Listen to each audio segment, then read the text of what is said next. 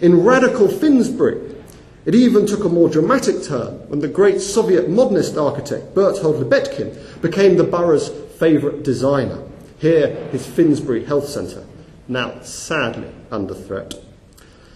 Lubetkin attacked the small bourgeois, unable and unwilling to explain the complexities of the modern world, who escapes from pressing realities into a world of Gemütlichkeit, suburban timidity and a conformist modesty.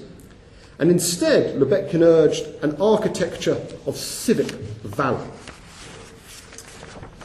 Well, I can do without the attack from a Soviet architect on the small bourgeois, but I like Lubetkin's idea of civic valour. And you are the modern inheritors of that tradition. Of course, you have less power and autonomy than the metropolitan boroughs of the early 1900s, sadly. But you do now have a champion in City Hall.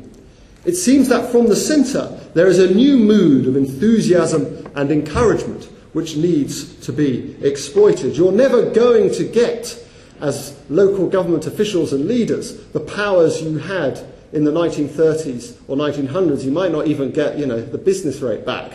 But what you can do is exploit those potentialities, those weaknesses, those loopholes in central government to drive through your ambitions.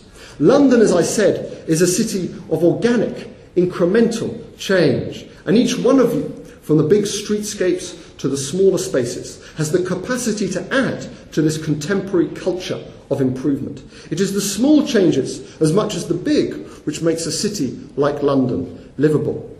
Just as Nash did in the 1820s, the LCC in the 1890s, and the metropolitan boroughs in the 1900s, you have a duty to reflect the virtue of local government, the ardour of municipal patriotism, and the wonders of an urban life through the public realm.